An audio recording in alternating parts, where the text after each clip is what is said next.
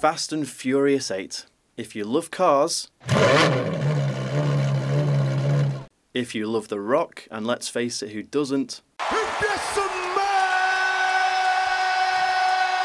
What The Rock is cooking! And if you love incredibly cheesy one-liners with some pulse racing action, then surely this is the film for you. I'm going to get it out there straight away. This is actually the first Fast and Furious film I've ever seen, because they've just never really appealed to me before, despite my love for The Rock. It wasn't an issue at all though. It's a new story and you can just jump straight in and you won't be lost. It's directed by F. Gary Gray, whose other notable film is Straight Outta Compton, which was Oscar nominated last year for its screenplay. This is his first film in the Fast and Furious franchise though. So Vin Diesel plays Dom Toretto, who is seduced into a world of hacking and terrorism by the villain of the film, Cypher, played by Charlize Theron. In doing so, he turns his back on his friends and family and goes rogue. It's then up to the rest of the crew to stop him and get him back on their side.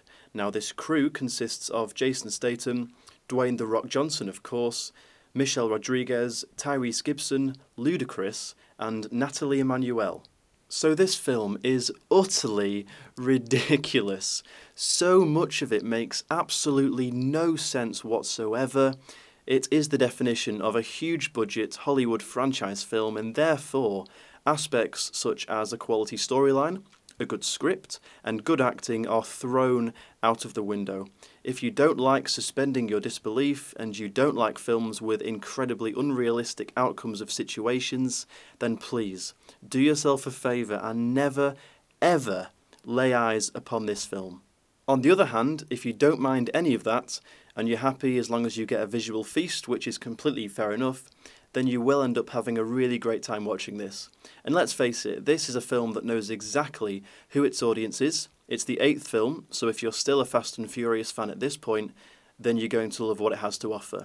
Fans of this franchise, of which there are millions, I mean the films as a whole have made nearly $3.9 billion so far. Fans of this franchise know exactly what they want from the films, and the filmmakers have delivered exactly that. I mean, do you really believe you could beat me in a straight-up old-fashioned fistfight? Let me tell you something. Me and you, one-on-one, no one else around. I will beat your ass like a Cherokee drum. Maybe one day we'll find out. There are so many things wrong with the film though. I have absolutely no idea why Charlize Theron's character wants to do what she's trying to do. She even has a monologue explaining, and it still fails to make any sense. I actually thought she was quite good though as a villain. She was definitely the best actor in it, which isn't really a surprise. Everyone else, as long as they can deliver a good one-liner, they're in. And they've had 7 films to perfect it, so there aren't really any excuses. Someone who I thought was particularly bad was Nathalie Emmanuel, who plays Ramsey. Apparently she's pretty bad in Game of Thrones as well, but I wouldn't know as I don't watch it.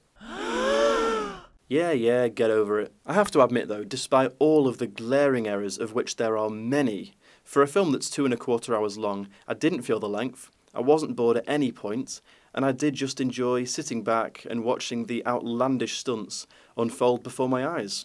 I certainly got my money's worth in sheer entertainment. I can't fault the effects, the car chases did look amazing, all of the locations were brilliant, and the little kid inside me was bouncing around with joy. There's a really great comedic sequence actually towards the end of the film, when Jason Statham's character boards a plane and pretty much kills everyone on board, all whilst looking after a baby. I did enjoy that, it was very funny. I guess that's maybe one you had to be there for. So taking all into account, for what it was, I enjoyed it. Laughable in so many places, but if you go into it knowing that's what you're in for, which I did, then I think you'll find it very fun indeed. Any film with Dwayne in has to pick up an extra point obviously, so I'm giving Fast and Furious 8 6 out of 10.